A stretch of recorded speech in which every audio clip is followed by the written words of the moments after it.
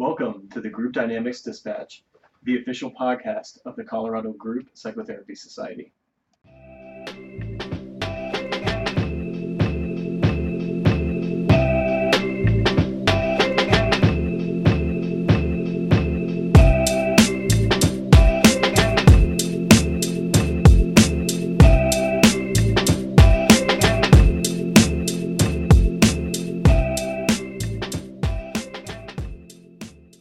This is Angelo Siliberti recording in beautiful Boulder, Colorado.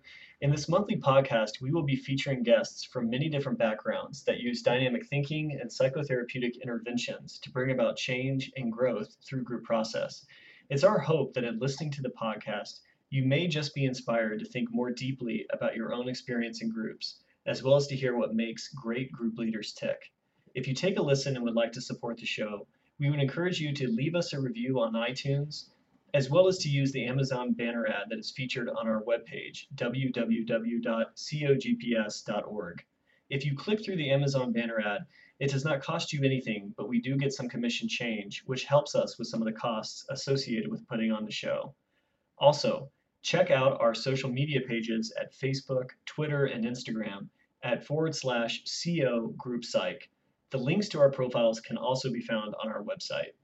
Also, if you have any feedback for the podcast or ideas for featured guests, subjects, or panels, please feel free to email us at coloradogroups@gmail.com. We really appreciate your listening and support and hope to see you at one of our events or our annual conference. So I'm your host, Angelo, and I'm inviting you to pull up a seat, lend an ear, and hear about what's happening in the ever-evolving circle of group dynamics.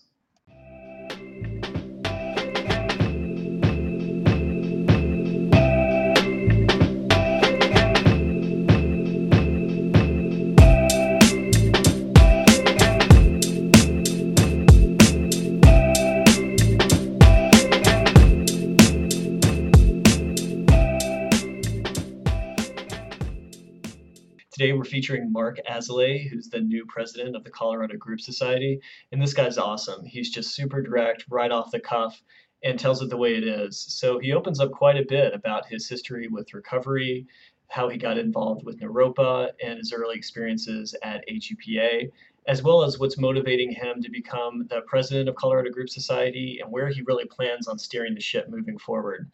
This one is a really honest and real conversation, so there are some F-bombs. If you've got the kiddos around, you might want to throw the earbuds in. But overall, this is a wonderful interview. Great listen. I think you're going to really enjoy it. And without further ado, here's the interview. Hello and welcome to the Group Dynamics Dispatch. Really excited to have Marc Azoulay today on the show. Marc is a psychotherapist in private practice and the current president of COGPS. He blends his backgrounds in neuroscience and Eastern religion to help clients that are struggling with addiction, trauma, and social anxiety. Marc has worked in a variety of settings, including hospice care, a court-mandated treatment center, and a therapeutic preschool. He's also been known to work it, or shall we say, twerk it on the dance floor. In his own words, Marc says that he aims to, quote, help clients recognize how to care for themselves in mind, body, and spirit, and develop a playful curiosity towards their internal experience, end quote. Marc currently runs 3 groups that focus on substance use, and he's in the process of starting a supervision group. Very excited to have you on the show, Marc. I'm really happy to be here. Thanks for joining us. How's your weekend going? It's going pretty well. We've had a really good board meeting. Totally. A lot of exciting things for COGPS in the future. I'm really excited. I'm really excited to be working with a great team. You happen to be on it. I happen to be on it, yeah. In full disclosure, I am Marc's vice president, so this is, I think, giving us an opportunity to get to know each other better. Feels like we've known each other for, maybe 7 months now? Yeah, almost like half a year, something like that. Right. But I think as I've gotten to know you better, one of the things I really appreciate is you seem to blend a very, very intelligent, quick, detail-oriented mind with a very kind of playful spirit. You know how to really get things done, but you can also do it in such a way that's really fun and playful and keeps everybody really engaged. Do you think that's a fair characterization of you? Thank you. That's like, that actually touches me. That's like really nice. Yeah, that's like kind of what I'm going for. Yeah, well, I don't think it's any, it doesn't seem like any coincidence that we're all together. I mean, I think there's something about how you magnetize people and how you really give people a feeling that they have an opportunity to really bring themselves to the organization and to bring their passions. That helps create an atmosphere where people want to join, people want to kind of jump in and see what they can create with you and together. Yeah, I mean, that's the way I want to run it, is that like it needs to be fun, or else we're all going to burn out. Totally. And you know, I like to think like one of my gifts is creating hype. I like getting people like hyped up and excited and get the forward momentum going. And I really like building things and blasting off. So creating hype before you have to deal with all the unconscious resistance that might come up afterwards. Yeah. If you build enough like fire, then like sometimes it can burn through a lot of the unconscious stuff. Absolutely. People are like, you know what? This is going to be really hard, but we're going to do it anyway because this is going to be a good time too. Yeah, it's going to be a party. You know, it's just going to be fun. That's right. I like that. I love that. So I would love to hear a little bit about how you came to the party, how you got into the field of counseling psychology, and then from there, how you got into groups. Yeah. So I got into therapy, let's see, I've been in therapy for about 8 years now, maybe 9 years now. I got into therapy. I was using a bunch of different drugs and, you know, decided to go and ask for some help. And in a very real way, like therapy saved my life. You know, my life was going towards a terminal endpoint. I was either going to be dead or be in jail forever. So therapy was really helpful for me, and it was really good for me to have a place just to sit and to talk and to be myself and figure out what was going on. I had a lot of, you know, thoughts and beliefs about the world that were very childish and immature and not really based in reality. And therapy really helped me to understand and correct a lot of those and get over a lot of the childhood issues that I had too, and make myself free, make myself more of a freer person. So that's kind of where it started, so I got really interested in it. And then it was really that direct experience. Yeah, it was being a client. It was being a client. Yeah, and just knowing that it like really, really helped me. Like I said, saved my life. Before, you had never really been interested in psychology per se? Not really. I mean, I went to... it was much more fun just to rock out and do drugs, drink alcohol, have fun. Pretty much, you know? I mean, so I went to Carnegie Mellon for undergrad and I studied computer science. So I actually didn't get into psychology for a while. I started doing computer science because I was actually like, I mean, my story's kind of convoluted, but I was actually like a huge dork. Like I wasn't like a gangster, like party person. I was just like a big nerd. And I, you know, like play video games. So I was like, okay, video games, computer science, whatever.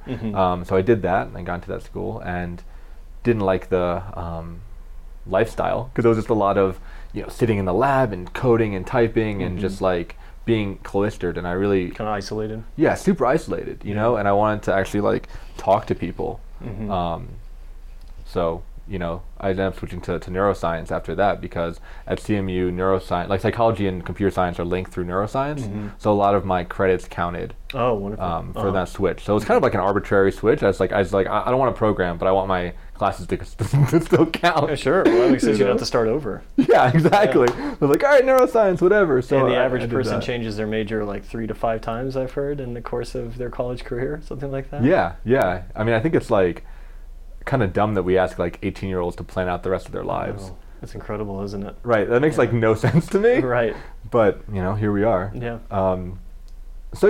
So I was studying neuroscience and I was doing research on mindfulness meditation. We were actually putting people through the scanner. I did fMRI studies, so we would see how meditation changed the brain structure and function.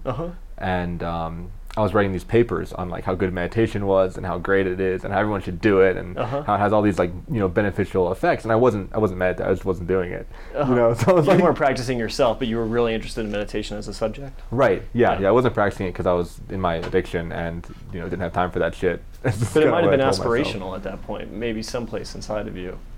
Yeah. I mean, I was definitely called to it. You know, and at that point, I went and I did a Datun at the Allegheny Zen Center, which is like a Buddhist Zen temple, which is outside of Pittsburgh, where I went to school. And that really opened my eyes to the practice. I did that after graduating. Oh, interesting. After graduating college? Yeah, because I was working at CMU for a while afterwards, just in the labs. I see. So I did that kind of in between that. So this was also when you were in early recovery? Yeah. Oh, wow. Yeah, definitely. This is when I was off of pretty much all the hard drugs. I was still like smoking weed. But I was off like all the life-threatening drugs, and that really opened my eyes. And I wanted to, you know, that kind of being the person that I am, I wanted to move to Cambodia and become a monk. Uh-huh. And I got a lot of If you're feedback. gonna do it, you're gonna do it all the way. All the way, you Yeah, know, totally, just like drive it to the ground. Right. And my family and friends got really like scared for me, and they didn't want me to do that because I bet they were scared because they knew you could do it. Like when you set your mind to something, you're gonna do it. And so that was maybe like, Yeah. it wasn't just an idea. It was really something that probably realistically you might have done, huh? that's true. Yeah, they knew that I was gonna go there and like maybe never come back. Right, exactly. Like just Yeah. monk forever. Right. You know. And yeah, I can be kind of an extreme person sometimes. So I didn't do Comes that. in the field of, for those of us who are familiar with personal recovery stories. Definitely. Yeah, I mean that's like everything we do, we just do hard as shit. Totally. All You in, know? you know? All Yeah. in. All in. It's like a binge everything. Exactly, yeah. You know, which is, you know, it's fine. You know how to work with it. Right. So I just decided not to do that. I talked to my advisor at CMU, and she said go to Naropa and nowhere else. She's like, apply there and Oh, wow. Go so to she grad school introduced there. you to Naropa? yeah. Had you already known about Naropa University at that point, or was it really her that was connecting you to Naropa? It was really her. Uh-huh. I mean, in retrospect, so my long-term girlfriend at the time had given me Shambhala Sacred Path of the Warrior, which is the book from Chogyam Trungpa, the founder of Naropa. Mm-hmm. And I didn't put two and two together, but that book was actually incredibly pivotal for me Mm-hmm. in early recovery. Like I got that junior year of college and read that like over and over and over again. So you really resonated with it. Yeah, I really resonated with the whole idea of the cocoon, Uh-huh. which for the viewers, like it's the idea of like being in this like bubble that's Right. both like a bubble of comfort and a bubble of like mental formation, Uh-huh. of thinking that like you have everything figured out or thinking that you understand what's going on, and Yeah. it's a prison. Yeah. And it's a perfect metaphor for addiction.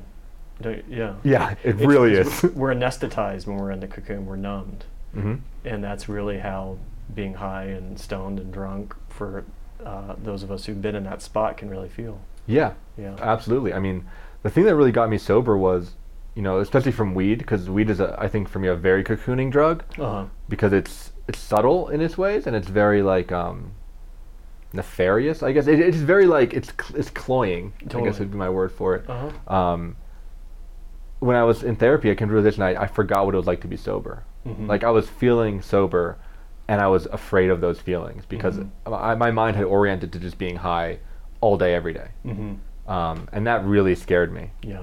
and really inspired me to Uh-huh. kind of get clean from that drug. So I got that book, and then I went to Naropa, did the contemplative program there, which is a mindfulness-based program Mhm. in kind of Buddhist psychology. Could I ask you about that? Yeah. So Naropa has a number of different graduate tracks that Mhm. a psychology student can take: the transpersonal track, the contemplative track, the somatic track. Would you say a little bit about what attracted you to the contemplative psychotherapy track? Yeah. So what attracted me there was really the mindfulness practice, Mhm. you know, because I was going to be a monk, you know, just a couple months before. So I liked Right. that in that program there's retreats built in. Uh-huh. So there you do 2-week retreats every semester. Uh-huh. And that is really what attracted me to it. Yeah. Also, It's like the most monastic of the three tracks. right, maybe, exactly. Yeah, it's the closest because I was still on the monk trip. Right, you know. totally. Yeah. So I just went with that. Yeah. You know, kind of like arbitrary. And I like the cohort model. Uh-huh. So that's one thing that I think was different between the contemplative and the transpersonal track, is that there's this you stay with the same people throughout the whole time, which, to kind of answer the beginning question, that's what got me into groups, because that's, as part of Naropa, you're in these process groups with your cohort members every semester. And I didn't know what that was. Like, I had no idea what that would be like at all. Yeah. Like, I was just like, oh, cool, we get to, like, hang out in a room and, like, talk about life. And it's, like, not that Yeah. at all. Lo and behold, yeah, totally. Different experience. Yeah, you know, like, I go there, and Jeff Price, who is actually a Colorado group leader, Right. is leading my group, and he just, like, says the only instructions to put your thoughts and feelings into words. Uh-huh. And then he just Day one, sentence one. sends one. Sentence one of group process class. Yeah, just like day one, sentence one, and then he just stops talking. Right. Right. So paint us the picture. How Yeah. many people are in this room? I think there was 8 of us to begin with. 8 of us. And what Yeah. are like what's the age range, experience level? What are some of the differences in the room of all of this group all of a sudden that you're now going to be a part of for the next 3 years? Yeah, it's all over the place. Yeah. So like I'm the youngest. Oh, you were the baby of the group. Yeah, I'm the baby of the group by like 5 years. Oh wow. I tend to be. I'm the baby in almost every position that I'm in. It's a role that's familiar to you. Yeah, because I don't know. I'm just young and I do a bunch of shit. So I end up being in like more advanced positions, such as the presidency GPS, right. Way before you quote should be or something. But whatever. So yes, I'm the baby of the group by like 5 years. My group had only it was actually a fairly even split between men and women, and people from just all over the country, and as I came to learn, varying different like worldviews, like incredibly different worldviews, and I was coming in with my worldview, which was like still like early recovery, still kind of party mentality, still trying to like make friends. Because in full disclosure, you were maybe trying more of like a harm reduction approach at this point in your life. Yeah. So the first year of Naropa, I was still smoking weed. I was trying to quit it, but I was still smoking on and off, and I was still using like ecstasy and LSD recreationally. I was doing like. I kind of used like the spiritual bypassing reason to be like, oh, it's like a special occasion, or like, oh, it's going to open my mind. So I was still doing that. I'm totally sober now, but back then it was more casual use, but it wasn't again not like life-threatening use. So I was still kind of in that frame. Yeah. And I thought we would just kind of just hang out and make friends, and that's not. And share a lot of similarities, and just have a good time together, and laugh and connect. And it's interesting. I think because having gone to the contemplative program in Naropa as well, I think there is this idea of we're going to go to this school which has a very unique focus, and we're going to be surrounded by a lot of very like-minded people who have the same interests, same practices, same worldview. A lot of sameness, and it's like there's this idea it's going to be a very comfortable situation, and then all of a sudden you go and you find out, oh, wait a second, there's all this difference in the midst of being attracted to the same sort of contemplative approach, and then all of a sudden having to contend with that for the next 3 years. People you like, people you don't like, people you want to sleep with, people you don't. Definitely. And Naropa, it pulls a lot of odd birds. Yeah. Just because it is such like a niche program, and I think people come to it in so many different ways that some people, and I would put myself in this boat, used it as personal therapy. Yeah. I was still in a very much vulnerable healing space, and Naropa was very helpful for me to do that. So I was like trying to be really open, and perhaps for some people like way too open. And some people like were doing strictly at school, like as therapist training, and like that was very hard for me to kind of be around. Some people were doing it as to deepen their like Buddhist practice, so they were like very religious and very spiritual, austere and almost monastic. Right, around that, and I think that might have been my shtick. That was yours, more like monastic. Yeah, that might have been my shtick when I first went to Naropa. Yeah, like super serious. Yeah, super serious, Zen student. Yeah, like student warrior. Luckily, that thawed over time, but it's good. Yeah, good to see what's underneath that. Yeah, absolutely. Let me tell you. So just a lot of difference, and with the group, just seeing when given no instruction how much conflict can arise, and how much like vulnerability can arise, and I got like a lot of feedback because I was one of the main vocal people in my group. I tend to be a talk a lot person in group. So people wanted to compete with you for airtime, or maybe felt envious of just how comfortable you felt taking up space in the group. Yeah. There's like there's a small group of us that talked more, and then a lot of our group was actually pretty quiet. And I went through some of the similar group things of like getting mad at them, like why aren't you showing up for me? Why aren't you making me work so hard? Yeah, exactly. Why are you making me work so hard? Like I want to know about you. What the fuck? And then them, coming back at me like you don't give us any space. You don't whatever. Which is good. It's good. It's good to get all of that. And I got a lot of something that Naropa, I don't know, or maybe at least my group. I felt like I was scapegoated for my addiction a lot because I came in.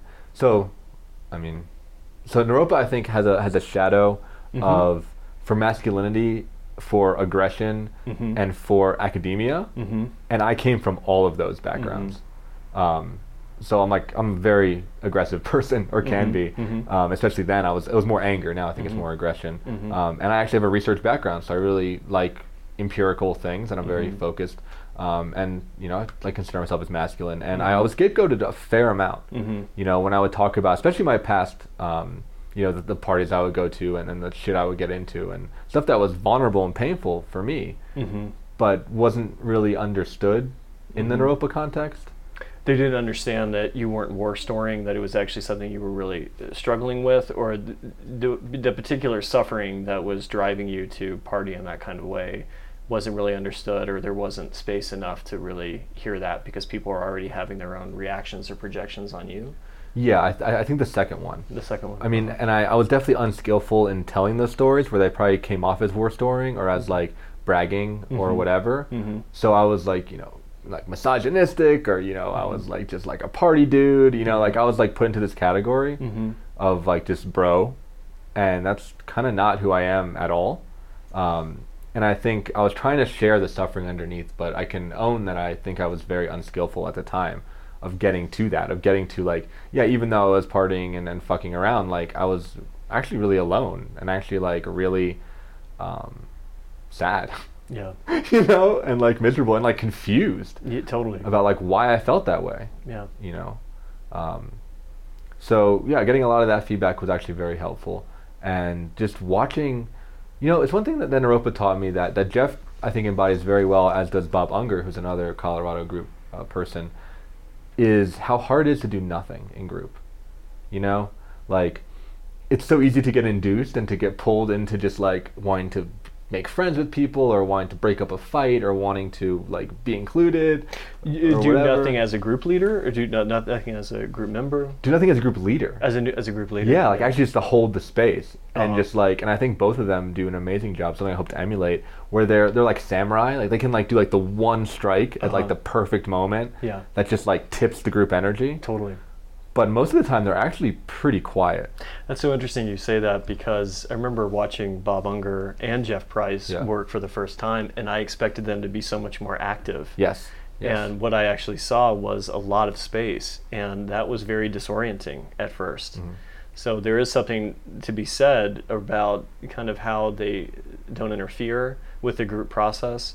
There's almost, I'd be curious to hear your thoughts about this, but there almost seems like just this inherent trust in the process itself and the way people are engaging. Yeah, I agree with that completely. Like, I think that comes with a lot of experience, something that I'm still trying to work on as a group leader. But it's like this thing of, and I like to call it a masculine trait. I think it's the idea of like watching the babies play in the sandbox and knowing they're not going to get hurt. Like being like, or actually even to the point of like even maybe inducing a little bit of awkwardness or a little bit of like friction because it's good for them. Kind of make the situation a little uncomfortable. Right. Yeah. Yeah, I think there's like a Freud quote that says analysis should be sufficiently frustrating. And he goes on to like talk about what that means. But like I think my clients will be happy to hear that. Yeah, right? Yeah. Just like a little bit uncomfortable. Totally. Which I think those leaders really do a great job of doing, because it just creates enough fire, like enough of a little ember to get things moving. Kind of to break up in some sense the cocoon, like you were talking about. In the cocoon that Trungpa talks about, things are very safe and predictable and routine, and nothing is really happening. But when we're in a situation that's spontaneous and uncomfortable, all of a sudden it's kind of catalytic. All these things might happen. Was that your sort of experience? Absolutely. Yeah, absolutely. It's like when you start to like break away at it and start to like break at social norms. It's like, what if I say something and no one says anything back? And I bet that happened probably at some point in the 3 years. A lot. Yeah. Yeah. It's like I'm telling a story and I'm like really animated, and then it's just like dead fish in the middle of the group. And it's just like, wow, what do I do with that? Yeah, and then here comes like this flood of emotions that now I get to like experience and I get to work with. Right. Or what happens if, the group is safe enough that when I tell somebody, I actually get like critical feedback back. And I bet that happened too. A lot. Yeah. Sure did. Yeah. Like instead of getting like just like the patronizing, like, oh, that's really interesting, you get like, that really hurt me. Yeah. Or like, when you said that, I thought about this time with my mom and I'm like actually freaking traumatized right now. Yeah. Or you saying that, you know what, I want to leave the group right now. I'm like barely staying here right now. I just want to get up and leave. It's like, whoa, did I really just have that effect on this person? Yeah, just seeing like the impact. Yeah. And it's breaking social norms is just, I think that's one of the main benefits of group. That's one thing I really love about group, is that if it's sufficiently safe, you can actually get into the undercurrent of interaction. Kind of safe enough to be able to experience lack of safety. Right. And maybe a kind of a paradoxical way. I actually like that. Yeah. Yeah. Yeah. Or safe enough to like tread into unknown waters. Yeah. Knowing that, kind of back to our sandbox metaphor, that like the leader is going to make sure that you don't get hurt. Right. Too bad. You might get hurt a little bit, but that's good for you. You know, but you won't get hurt too bad. And I think it takes a lot of trust, and it takes a very skilled group leader to know when to do that. Yeah. And to be able to hold a space like that. Absolutely. You know, one of the things I'm struck by is how synchronistic it was for you as somebody who was really in early recovery, with a lot of those issues being pretty central to your life at that point, to end up in a group with Jeff Price, where so much of Jeff's work is on recovery. Yeah.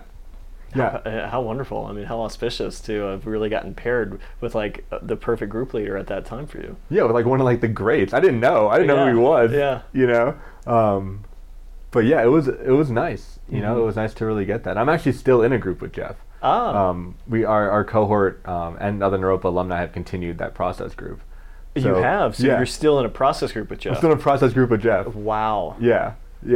So it continued after graduation, and it meets every other week. No kidding. So that's my current group therapy. Wow, and so you guys have added other group members from the community? Very cool. It started as our little process group continuing, but some people have dropped off, and we've added other Naropa grads. I think we've limited it to Naropa people. Yeah. But it's contemplative and transpersonal.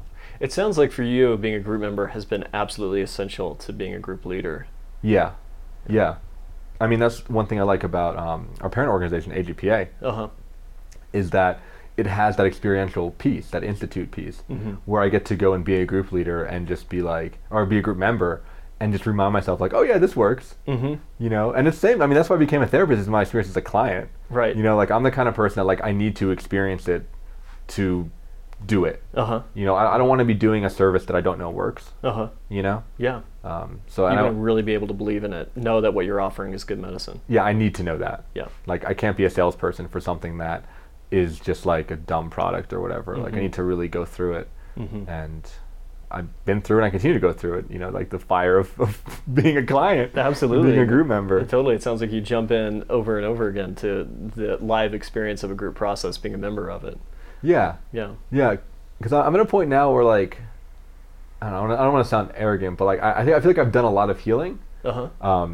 And I'm way more solid than I have been. So now places, especially like AGPA, is a place where I can jump in and play in group process. Nice. Where like I'm like a little more insulated now, so I can actually take more risks. Yeah. And I like that. I mean, it's a really fun game for me. Absolutely. You know. Yeah. So you bring up AGPA. Would you say a little bit about how you got involved in AGPA, what your first experience was like, and for some people who maybe have never been to AGPA, maybe even don't know what those letters stand for, what would you say by way of kind of introducing that situation? Yeah, so AGPA stands for the American Group Psychological Association. It's the parent organization of COGPS, which is the Colorado Group Psychotherapy Society, who's producing this podcast. So they're like kind of our mothership. And what they do is they offer tons of education material around cutting-edge group practice, pulling from every kind of school psychotherapy you can think of. And the way that they do it, what really drew me to the organization is they offer a lot of experiential content. So the way their conference is set up is the first 2 days are called the Institute, and in those first 2 days you're a member for about 8 hours a day of group process. It's a lot, and I know you've been there. It's a trip. It is a trip. And you're a member of groups with famous group leaders from around the world. You know, like the best of the best are there. And you just get to experience their style and learn about you, learn about yourself, learn about other people, and build these incredibly deep connections with all the other members of the organization. So it's 2 days of that. So it ends up being 16 hours a group, which is, I think I broke it out one time. It ends up being like something like 8 months of group if you were to do it normally. Wow, that's right. Like, so it's like a blitz. Yeah. Right? If you do like I think I broke it. It's a binge. It's a binge. It's a group bender. Yeah. Which is kind of why I like, you know. So it ends up being like actually quite a bit of treatment. Like all at once. And then the next 3 days are the workshops, which you can take on many different topics, and you can learn about all different kinds of styles. And many of those are experiential too. I tend to go to the ones that are highly experiential. I like the ones that have practice groups. I'm the kind of person that learns by doing. So I just like to just see it in action. It's like, throw me in. Yeah, throw me in, let me do it. I volunteer for everything. You know, like, why not? And then maybe I'll pick up like one or two little nuggets, and that's great. I can bring that back to my practice here in Colorado.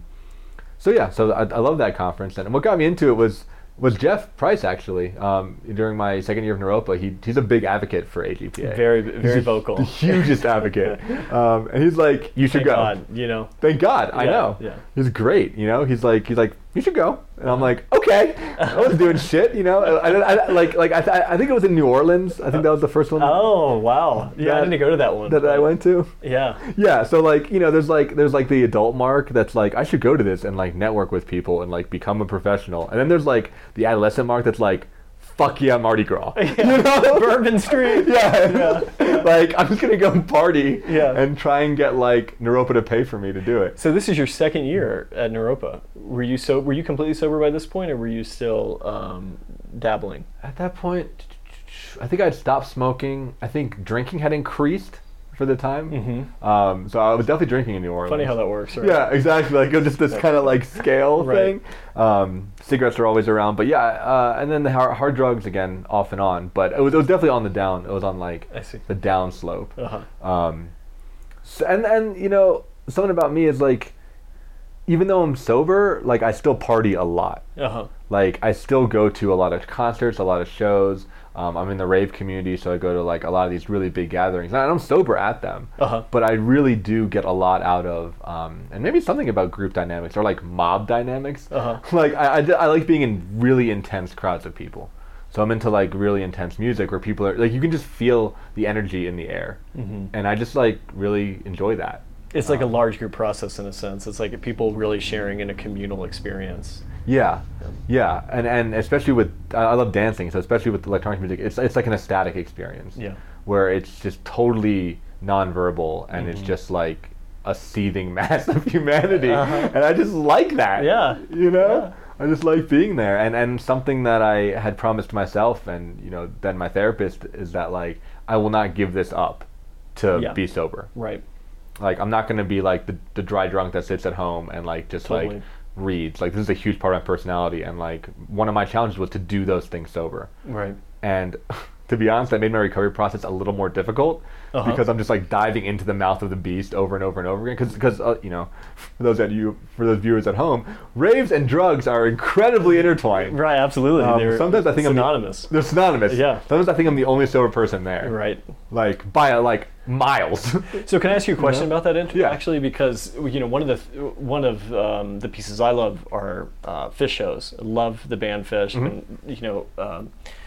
Go on Fish tours when I was younger, you know, this, that, and the other thing. It's another scene where drugs and alcohol and Fish music go hand in hand. But one of the things that's actually I found very supportive is that there's a very strong subgroup within the Fish community of sober people that want to be able to go to the shows and really enjoy the music and the scene without indulging, you know.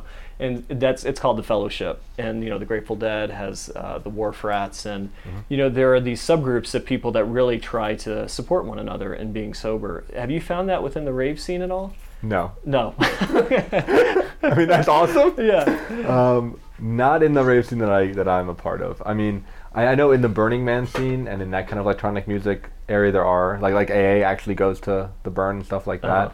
But I go to mainly like industrial raves and like dubstep shows, which are, I think it's a newer medium, so it doesn't have that yet, and it's just a very aggressive medium. So I personally haven't. So that really takes, I would imagine, just a lot of resilience and stability in your sobriety to go to those kind of scenes and to maybe feel like the only person that's actually sober. Wow. Yeah, thank you. Yeah, it was. I know it was challenging for a while, but now I feel like I'm one of the people who have the most fun there.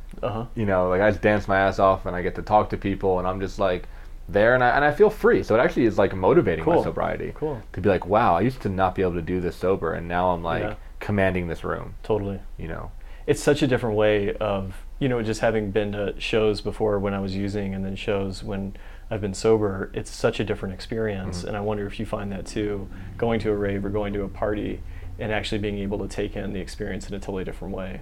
Yeah, it's like looking into like a zoo sometimes, just seeing people, because you can see, go back to the cocoon metaphor, I think drugs really narrow people's perceptions where they just kind of get more and more into their own shit. And when you're sober, you can kind of have that panoramic awareness and just like see the party as it is. And that's kind of mind-blowing for me. Yeah. I mean, just seeing shows and just seeing the chaos that's there and not being a part of the chaos, just like watching it. I mean, like, oh wow, okay.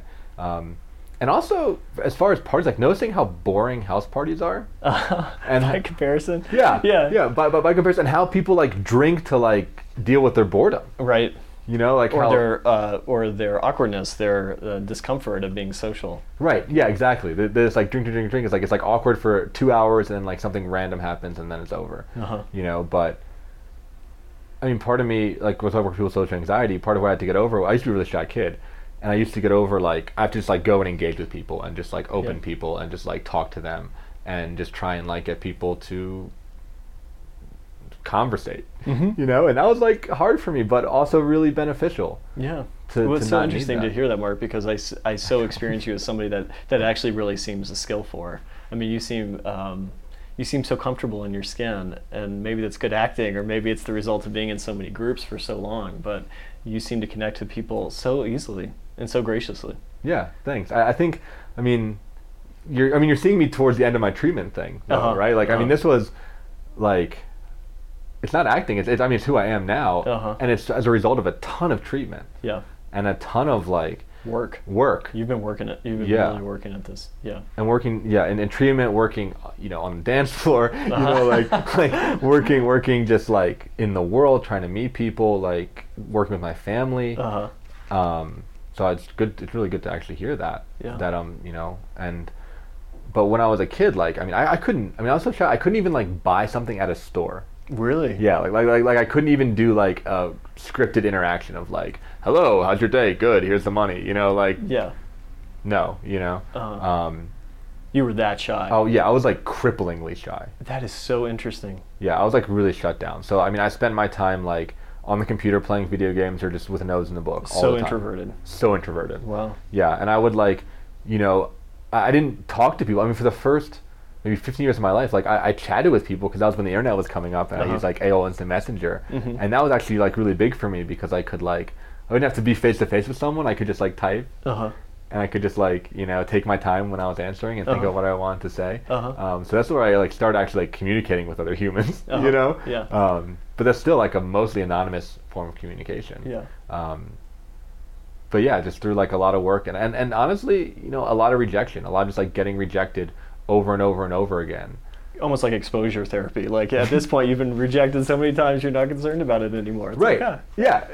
Because I know who I am. Totally. Absolutely. It's wonderful. Yeah. It's kind of like counterintuitive, but like, when someone rejects you, it's like, okay, you just don't know. It's fine. You don't get it. You don't get it. Like, I get it. But like, it's cool. Right. So in a way, it's like I don't need that validation as much anymore. Of course, there's some people that I still very care about the validation from, but for most people, it's like I've kind of validated myself, so it's great. Yeah, wonderful. It's like either they're playing with me or they're not. And it's fine either way. Yeah. So we started talking about AGPA, and then we actually got into raves, and I wonder if there might be some common thread there, because people who go to AGPA for the first time, and by AGPA I mean the annual conference, they're like, wow, this is so stimulating. It is just, it's such an intense place to be. Do you think there's any commonality there, how we went from talking about the conference to talking about raves? I think so. We got to follow that unconscious thread, I think there is. Kind of what you're saying, that it can be very overwhelming for a lot of new people. I think kind of from two reasons. The first being just the intensity of the institute. Just being in groups of people that have been group members for 10, 15, 20 years. And AGPA kind of has somewhat of a reputation of being a tough crowd, where it's highly intelligent people, like professors from all over the world, and Like, it's kind of intimidating. it's intimidating. Yeah. Yeah, that will like come and they will ask you incredibly pointed questions. Uh-huh. You know, or if you're, a lucky presenter, will Oh. really fact check you Yeah. on everything. I've heard it's called like entering the Shark Tank, to be a presenter at AGPA. Yeah, that's what it feels like. Yeah. Because you're with the best. Right. And for someone like me, that actually excites me because I like to be tested by the best. Uh-huh. But I can understand how it can be intimidating to just be with this like whole crew of people Uh-huh. that are very skilled. And that are very invested in the organization. I mean, I've dabbled in a few other professional organizations, but by far, AGPA has the most dedicated member base I've ever seen. Mm-hmm. I mean, because it's so personal. Yeah. It's not just like networking and bullshitting. People who are into it are just passionate and dogged in their love for AGPA and for, would you even say, like the specific subgroup that they occupy, whether that's modern analysis or whether that's relational or interpersonal. People are very, very passionate about their particular niche within the organization. I would agree. Yeah, people are like really into their schools of thought. Schools, yeah. Which is cool. Absolutely, it's cool to totally. people that are really passionate and like highly educated on like what they specialize in. Yeah. I tend to joke it's like therapist high school sometimes, where everyone's like in their own like little clique, and you can tell they even dress differently based on what school they come from. But should we expand on that? Should we, yeah, you want me to? Yeah, let's tease out the metaphor more. Yeah. I mean, it feels like that. I think that would be intimidating to new members. But like, you have like the modern analytics that are like, all wearing suits and are all like very like professional, and they walk, and you give like Bob Unger in the center of them, and they're like a fighter, like a fighter squadron, like in the wedge formation, just like going like down. Phalanx or what is it? A phalanx? A phalanx. Yeah, like they're like they're intimidating. And then you have like the California like sex therapists that are like these like gorgeous women in like flowing fucking robes, and you're like, what are you? That like they just don't break eye contact with you ever. You have a little like Naropa group where we're all like wearing like mala beads. And we're all like into like diversity and like oppression. We're like the like revolutionaries of the group.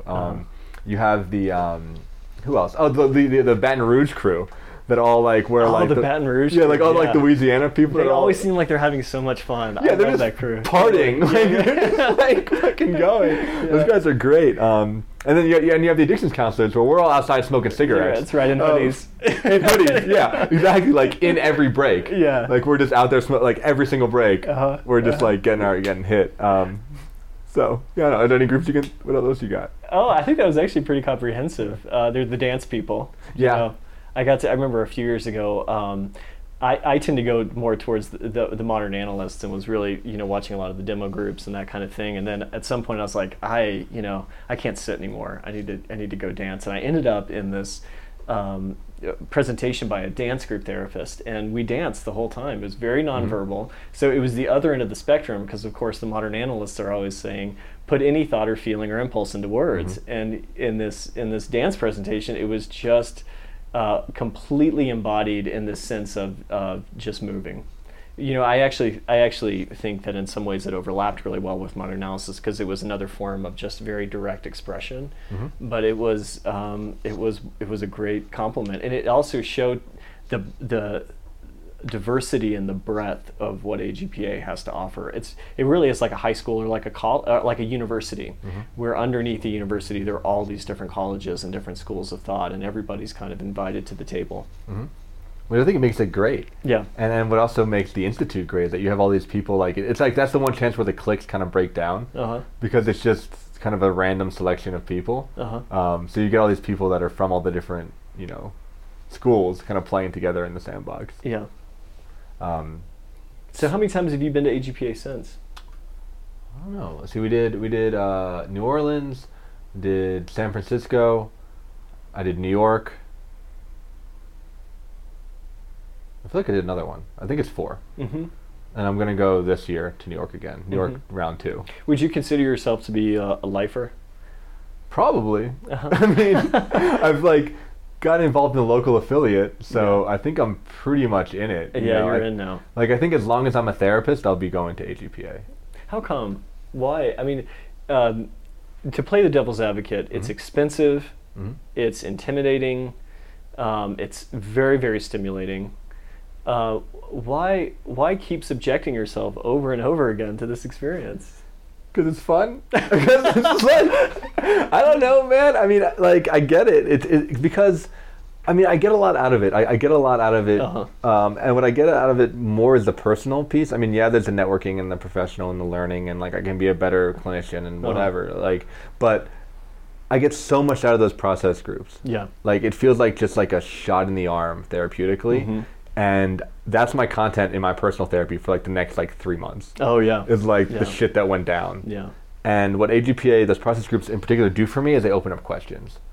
Like, it's really a great way of, again, breaking a little more of that cocoon off. Yeah. And just like ripping open a hole. And I'm just like, now I have a bunch of, like, why did I do that? Yeah. Or like, what was that feeling about? Or wow, I got really triggered by like some random sentence. Yeah. And that really fascinates me. So it really keeps you on your therapeutic edge, on your edge personally, which then feeds into your work. Is that what you would say? Yeah, definitely. Because I think the more processed I get as a person, the more present I can be for clients.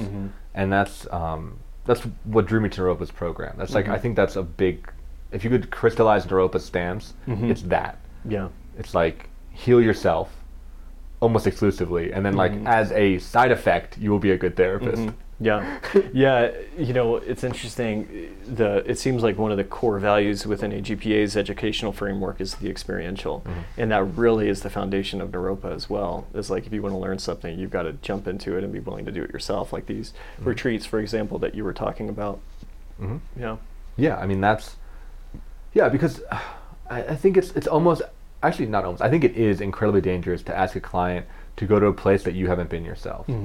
And I'm not saying you have to have the same story content and have experienced everything that your clients experience, because that's, impossible. But the emotional tones and the emotional intensity is, I would believe, consistent throughout, regardless of kind of the storyline, like the content, right? Yeah. The process piece, I think, can be consistent. Anger feels the same, grief feels the same. And if I'm not okay with my aggression or okay with my sadness or my grief, when my client goes there, I'm going to abandon them. Right. In a very real way. I'm going to like disassociate and just cut that connection. Or shut them down. Shut them down, right? Yeah. In the one time where they need me the most. Right. Right?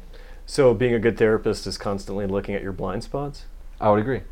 Yeah, looking at blind spots and extending the sense of self. Like extending my like ego formation into being like, yeah, I can incorporate this into my sense of self. Without shame, right? Without shadow, without having to like distance myself. Yeah. I mean, something I really like about modern analysis and just classical analysis is the idea of incorporating the shadow. That's kind of like, and shadow not being, for people that don't know, it's not like evil, it's not bad. I think it gets that kind of stereotype. It's like, oh, it's like the bad parts of you. It's like, no, it's the parts of you that you don't own. Yeah. And they can be positive or negative or judgment free. Right. And I think my current method of healing, or my current model of healing, is like expanding the ego to consume the shadow, to contain the shadow as much as possible. So for someone like me, like, I don't like feeling cowardly, or I don't like feeling drained. So, I'm getting better, but when I feel like low energy, I really get hard on myself because I just don't want to believe that I'm capable of being low energy. Yeah. And that sucks. But the work is not to always be high energy. The work is to be okay with being low energy. Yeah. And that's my shadow, right? Is the times where I don't feel like I'm on point, or I don't feel like I'm engaged. But having to make room for that as well. Right. Having to be like, that's also me. Yeah. That's fine. Yeah. Yeah. I can contain that as well. Right. Yeah. That can be a part of me. Yeah. I can bring my awareness to that and be there and be like, yeah, that's part of who I am. Like, I'm a full human. Right. I have the full range. Yeah. It's really liberating, actually. I think just to be able to feel acclimated to any kind of thought or feeling that might arise. Be able to put words to it, be able to consciously acknowledge it, be able to relate around it, whatever that experience might be. And it sounds like group has really been a format that's allowed that for you. Absolutely. Yeah. Group has really done it, because you get swept up in these like group waves. And I think one of the best ones are these ones to identify as grief. When people start talking about death and loss, it's palpable. Like just the energy just like Yeah. I'm feeling it now, right? You're just saying that. The energy just like sinks and the air gets like sticky, and all of a sudden everyone's got a story, because everyone does. Everyone's got a story of grief and loss, and what a great opportunity, and the group can really, I think, push in a good way members into experiences that maybe they tried to deny. Grief and loss being a great one, where some people like pretend like that never happens, and all of a sudden everyone's talking about losing a parent, and you're just in it.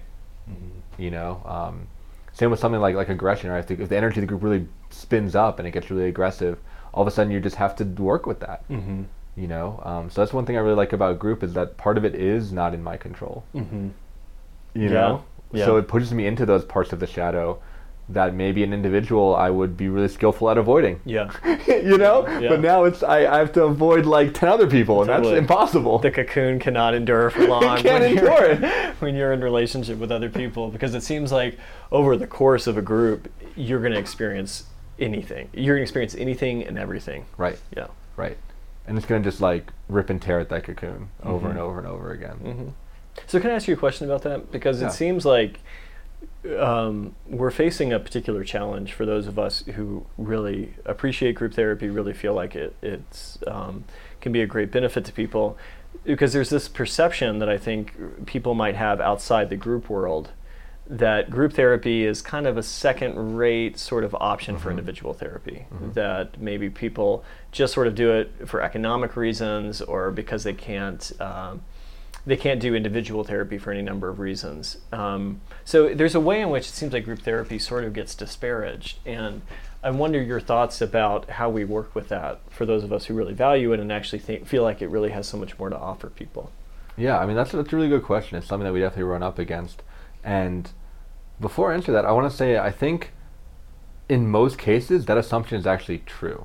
I think, especially in a lot of agency treatment centers, and especially a lot of the court mandated world that I work in, a lot of the kind of hospital type settings, that is the motivation, and they're not covert about that. I mean, I remember being in a lot of staff meetings where they're like, we need to shove as many people into a room as possible, so we don't have to pay you that much, you being the therapist, and we can just push people through this fucking DUI system. I mean, that is the motivation, which is sad, and I think a lot of people therapists aren't trained in groups, and they run them like classes, where there's a curriculum and there's a book and there's homework and it's like a set module, and not that process doesn't happen, because it definitely does in those kinds of groups, but the whole idea of group is, I think, very different. And that's why I like an organization like AGPA, and I'm grateful for my education at Europa, where it shows group as a very different type of treatment. So to go back to what you said, it is. I think it is actually a more effective type of treatment than an individual. One of my supervisors, Elizabeth Olson, says that individual is just a way to get ready for group. Which I think there's a lot of truth to that. Totally. Because I wouldn't be ready. Essentially, me as a client, the first couple of years, I just need someone just to shut up and listen to me for 2 years. And I just had to just cry every week for a year. And I couldn't have done that in a group.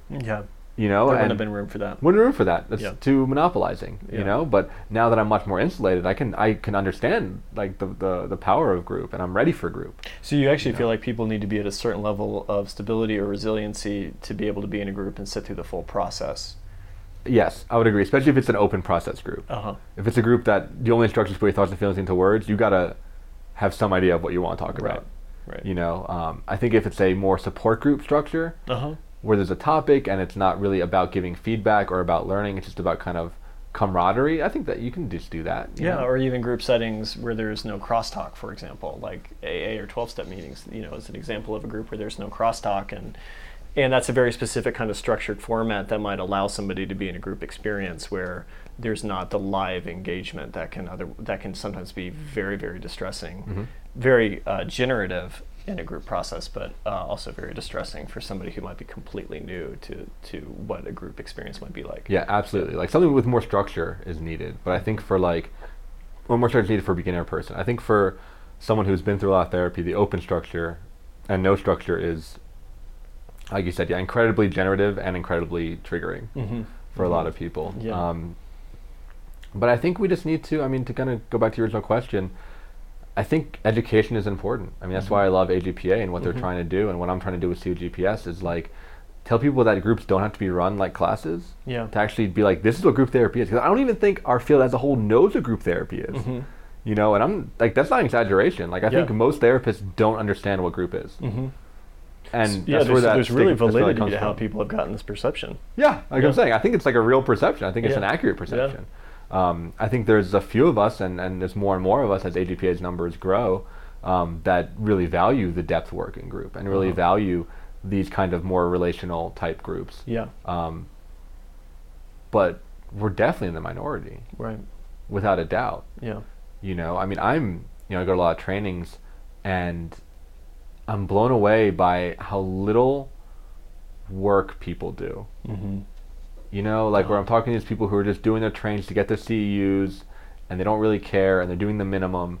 And me, and I would assume you, it's like I'm reading about therapy all the time. Yeah. Like I always have like one book about therapy that I'm constantly like chewing on. Or 50. Yeah. You know, right? My wife always likes to look at the table next to my bed at night, and it's just, you know, it's just it's like the Great Wall of books. And she's like, honey, you have got to move those elsewhere. And I'm like, no, you know, it's something so comforting about just always having access to a therapeutic book, or just a book that's going to be kind of jogging me in a particular way to be thinking about something, or eliciting a new idea or a new thought about a client or about a dynamic that I'm facing in my groups. It keeps it really alive. Right. Yeah. Right. Yeah. Like the ability to just like constantly be continuing to learn, like the willingness to learn. Yeah. Is something I talk about a lot, and for brevity, I think it's something that is lacking from a lot of people, and from I think our field too.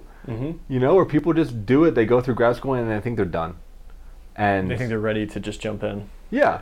Yeah. And for me, it's like, you're just beginning. Like when I'm out for grad school, like I'm pretty sure I'm not going to fuck someone up. That's like my level of competency. It's like, I'm sure I'm not going to break you. Well, that's great. That's good. In the ethics code, it's first do no harm, right? Right. Yeah. Right. Like I might not help you, but I'm not going to like make it worse. Right. Probably. I might still, but like probably won't. Chances are reduced. Yeah. You know, and then my hope is over the next 40 years of my career, like I'll be effective. You know? Yeah. One can only hope that one day we'll be effective in our job. But I think that's something that's really lacking from the psychology field, of that kind of like willingness to learn, and that's why another thing I like AGPA about, because it's like people there have that willingness and the willingness to learn not only about the field but about themselves as well, which in our work, thank God, is actually interconnected. Yeah, like that's why I love being a therapist. I think it's the best job ever, because it's like you just get to work on yourself too. Like, like I get to become a master of what it means to be human. Yeah. Tight. Yeah, like how cool is that? How cool is that, right? Totally. Like I could work on so like rich. Fucking airplane brakes or something, right? Or like cement mixtures. No, I get to work on like the question, like the biggest question we've ever had, of like why, like just like the primordial why, like why are we here? Yeah. I'm happy about it. I'm into that. Yeah, totally. That's a good question. You have to spend a life path where you're going to spend endless hours over the course of your life. How cool to be talking with people and relating with people about the core aspects of what makes us human. Right. Yeah. Right. Like I love that. Yeah. I'm so grateful for this job every day. Yeah. You know.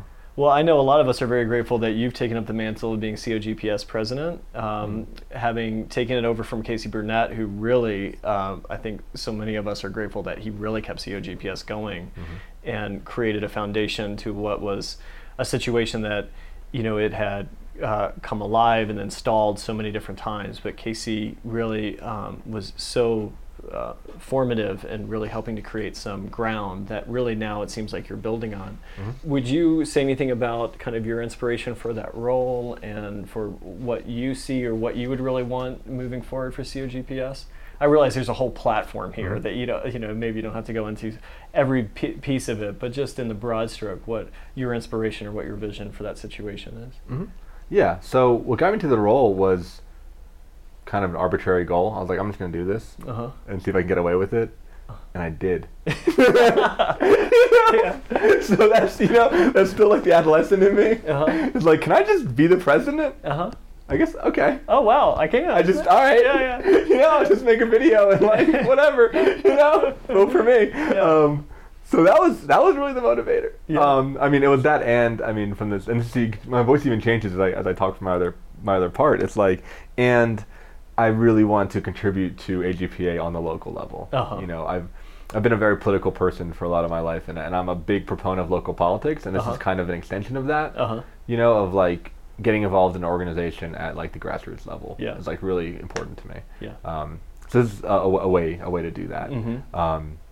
So as far as like the platform, the Quick platform is, I hope to really start expanding on what our past president did, and really working with digital content and marketing, kind of putting COGPS on the map, not only for AGPA, but kind of for Colorado and for the United States, hopefully, as being a real hub for quality group education that's available for incredibly low prices, that's well organized, and that gives out information and disseminates what group is. You know, to go back to our previous question of, I think a lot of people don't know what group is. And I think this is like another soapbox of mine. You know, there's this thing in our field, we talk about the stigma of mental health, right? Where it's like people don't want to go to treatment, and they gotta think that they're crazy or that they're broken to go, and like seeing a therapist is a shameful thing. Right, seeing a therapist is a shameful thing. It means that you're like a psycho or whatever, you know. And I think our field, and I'm actually incredibly angry about this, our field fucked up. Our field failed that because what we did is we put on the client.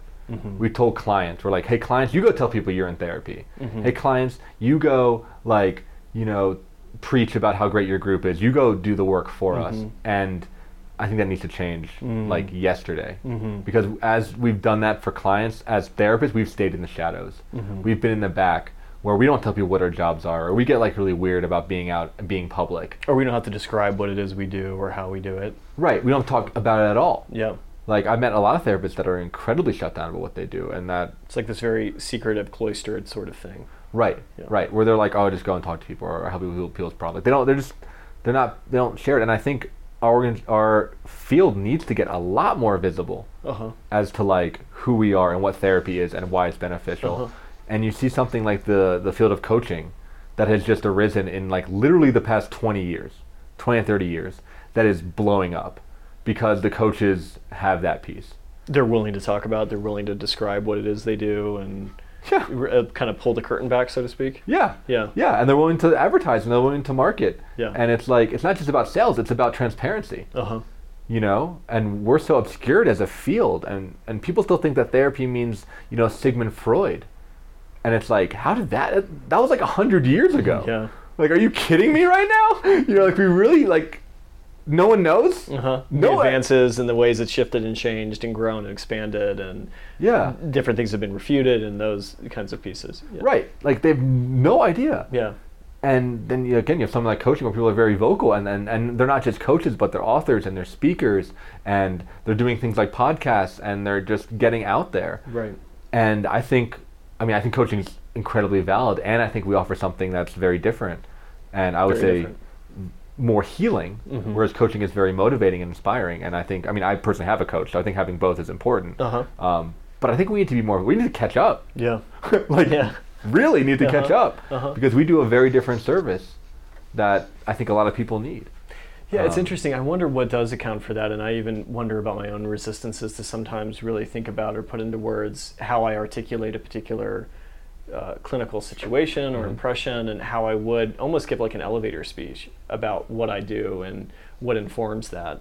It's interesting that there does seem to be a lot of hesitancy to describe or to discuss what the therapeutic process is like. You know, one of the things I'm also thinking of is that TV show In Treatment. That was a great show. That was a great show on HBO, and I remember hearing Gabriel Burns talk about why he thought the show was so incredibly successful, and he described this phenomenon of people being kind of fascinated by therapy because they just have no idea what's going on behind that closed door. And that can also create a situation where sometimes people feel really intimidated to even get involved because they're not sure what they're getting themselves into. Yeah, I think we need more shit like that. You know, I watched that show in college when I was like getting into therapy, and that show actually in a way inspired me to be a therapist. You know, because well, I mean it was HBO, so it's still definitely drama. Dramatized. But they did a good job though. And some, I mean, I enjoyed that show, and I was thinking, wow, whoever they had consulting on that show from the analytic or therapeutic standpoint was pretty impressive. Was pretty good. Yeah, like they know about therapy. Yeah. You know, and I think the format of that show, which was literally a session. Right. Every episode was a session, and that was like really cool that you just get like in almost real time. I mean, I think the sessions there were like 30 minutes or whatever, but like in almost real time, like what therapy looks like, moment to moment to moment. Right. You know, and I think, and that when I talk about marketing, that's what I talk about. Like it's things like that. You know, I mean, to kind of loop back around to group treatment, right? So I run these groups that are substance abuse focused. People think that group means AA. Right? I think they're going to sit in a circle, even though they do. But you know, they're going to say like, hey, my name is Mark, I'm an alcoholic. It's going to be like a very somber experience. It's going to be like a very slow experience. It's going to be like everyone takes their turn. That's not how my groups are at all. Right. You know? But like AA has kind of like gotten that group market down. You know? So yeah, I think we really need that. We really need, and I'd love to talk more, you know, either in this interview or out of like the resistance to get in the way of therapists being vocal, right? You know, because I talk about my job to everybody. Like I think it's fucking cool as shit, you know. So like, I don't know, but I think it's something that our field needs to really get going. And I think this podcast is an amazing way to start to do that. Yeah. To be like, this is what I do, and this is how I do it, and people can really benefit and do benefit from it. Absolutely. Well, maybe by way of actually concluding the podcast, one of the things I did want to ask you before we ended was, what would you say is your current edge as a group therapist? What would you see as your currently the thing that you're working on or still really trying to look at or tweak, or whatever that edge might be for you as a group therapist? What would you say or guess about that? Yeah, I think I still get pulled into the trap of wanting members to like me, and I wanting to be part of the group. A lot of the groups that I run, being substance use focused, is people that are literally my peers.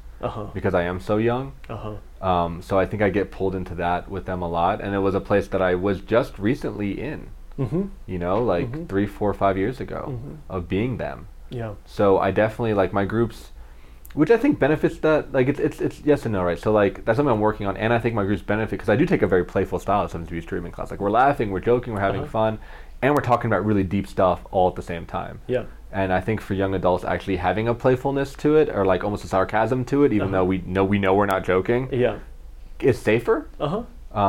But it doesn't have that token uncomfortability that a lot of these open process groups that I've been in have. You know, and I think I know it comes from my own like fear of having them not like me for a little bit. You know, or being almost rejected by the whole group. And then are they still going to come? Is the group going to last? Right. Are they going to think it's a helpful experience? Right. Are they going to be benefiting from it? Is it going to be too much too fast? You know, I think it's actually I think it's trust. I think it boils down to trusting the resiliency of the group members. Something I'm still definitely working on. Yeah. Which I think, as we talked about with Jeff and Bob, like comes from a lot of experience of being able to like sit with a lot of conflict and with a lot of difficult emotions and be like, no, they're going to be fine. Like I don't have that yet, and that's something that I continue to work towards, of knowing that they're going to be fine and really like in my bones trusting that. Yeah. And like those guys knowing when to step in. Yeah. You know, like knowing just where that edge is. How to titrate that level of tension or that level of aggression, whatever that might be. Right. Yeah. Exactly. Well, thank you so much, Mark. It's been such a pleasure talking to you on the podcast, and I appreciate all your thoughts and your vulnerability. Yeah. Thanks. Yeah. It's been good.